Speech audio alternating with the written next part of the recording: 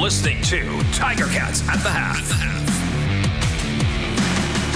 30 minutes of football in the history books. This is Tiger Cats at the Half, presented by my insurance broker. I'm Bubba O'Neil, along with Andy Fantuz, and your Tiger Cats leading the Ottawa Redblacks in the nation's capital 9-6 in a very interesting, twist and turny first half. Of course, we had that near 1 hour rain and weather delay, but the guys went back on the field and put 30 minutes of football in the books. I turn to you, Andy Fantuz, and I know your car star keys to victory are always very relevant to the game, but key number one, I think the Ticats defense were listening.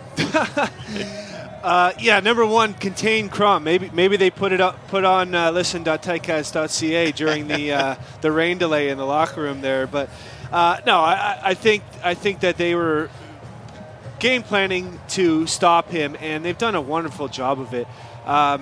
This quarterback, this young fella, Dustin Crum, has been able to shake some people in the backfield, and looks like there's some open space, but that space has been collapsing so quickly on that Ticat defense. And then later in the second half they got three sacks on him already as well. Malik Carney, 2 sacks back-to-back. But when you does see a little bit of room, the Ticats have been closing and gang tackling him so well. I honestly, I couldn't imagine a better performance against containing Dustin Crum. He's got 6 rushes for 24 yards, but a long of 8 yards. And when you see him break past the line of scrimmage on 2nd and long, all you can think is, and they just close and gang tackle and stop him short of the first down every single time. I don't think he got 1 first down with his legs. The Redblacks only have 2 first downs in the entire half.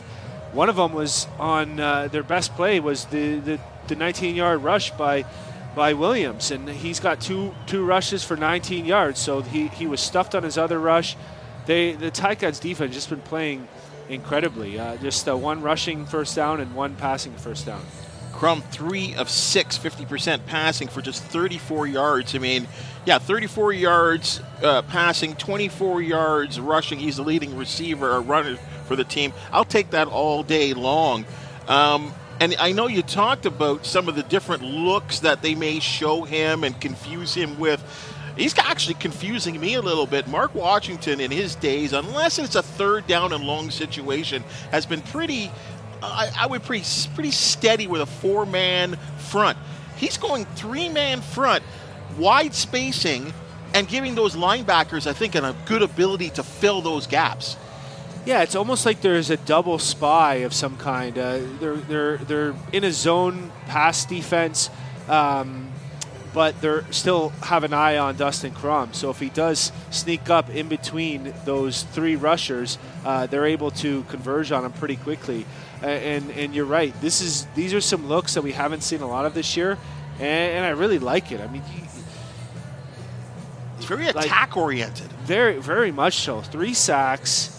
67 total yards by Ottawa, and that's including a 19-yard run and a 22-yard pass. There are only 2 first downs. So it's just outstanding defense.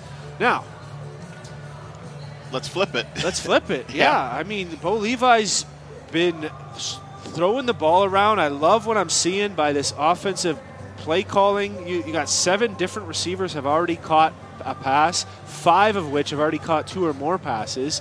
So everybody's eating out there. A couple errant throws. That first interception, Ottawa came with the cover 0, and it was right after the rain delay. I don't know if the ball slipped a little bit. The way the ball had that back wobble, it came out weird. It did. And then the other time was another rushing situation, a blitzing situation, where they tried to get Duke Williams on 2nd and 16 into a dig and go, and it wasn't there. And Bo Levi threw it anyways when he was a little bit under pressure, and that one was not picked, but Carriel Brooks almost intercepted that. Those were the 2 most errant throws I saw. Other than that, he's been sharp. 16 of 25 for 215 yards in 1 half of football. There was that late interception. That was a heck of a play by Abdul Kanai. James Butler, it looked like he had a step. It looked like it was there. That was just a great defensive play. I don't blame the throw on that one. So I'm happy what I see from Bo Levi. He looks sharp.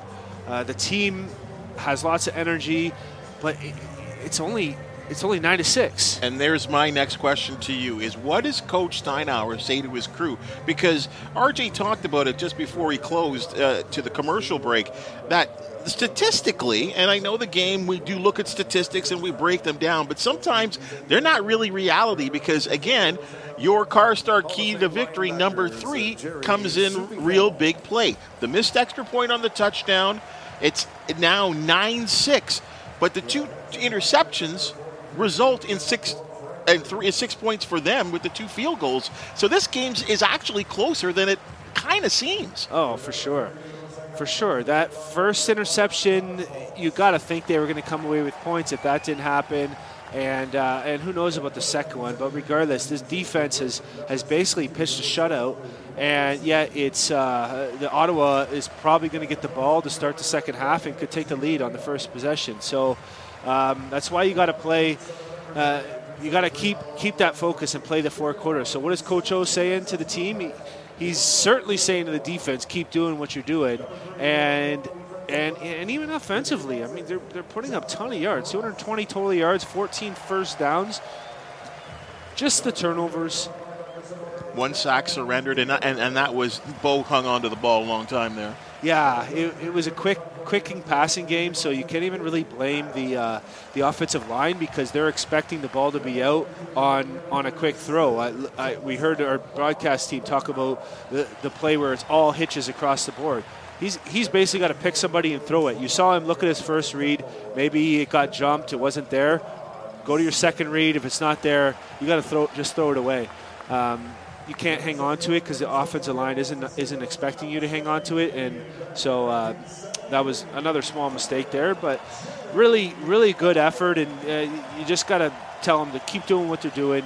Come out in the second half with that same intensity, that same energy. Keep running around on defense and gang tackling everybody, but especially containing Dustin Crum. And we saw a lot more of Tyreek McAllister running the ball than we have seen so far this year. We saw a lot more of Kyle Loxley on offense in general.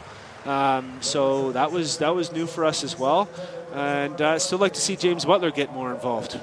And we talk about the offense, we talk about defense. Special teams cannot be ignored here. And I'll bring this up. If you correct me if I'm wrong here, I seem to remember you when you were a Ticat. I believe you held the ball for Luka Kanji. Yeah. Okay. Yep. So so you obviously have gained an appreciation for the kicker. And Mark Leggio, 16 for 16 this season.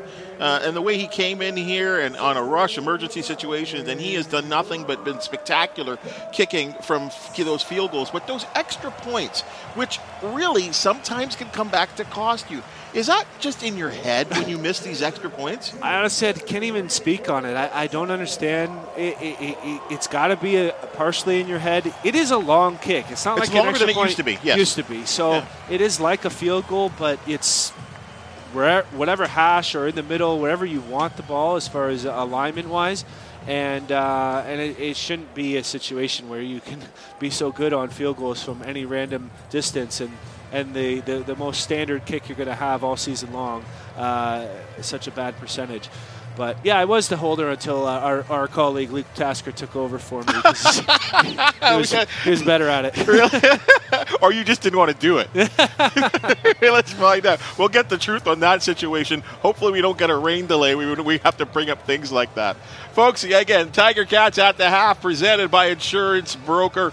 Again, myself, Bubba O'Neil, and Andy Fantuz, we will be back at the conclusion of this one. Let's hope that we're talking about a Tiger Cats victory. So far, so good. 9-6 in the nation's capital for the Hamilton Tiger Cats over the Redblacks. 30 minutes of football left to go, and we do know that the Ottawa Redblacks have been calling themselves the Cardiac Kids. Let's see what that Ticat defense can eat them raw and bring home a victory. We'll be back at as I said, at the conclusion of the contest. RJ and Luke from the broadcast booth. We're live on the Ticats Audio Network.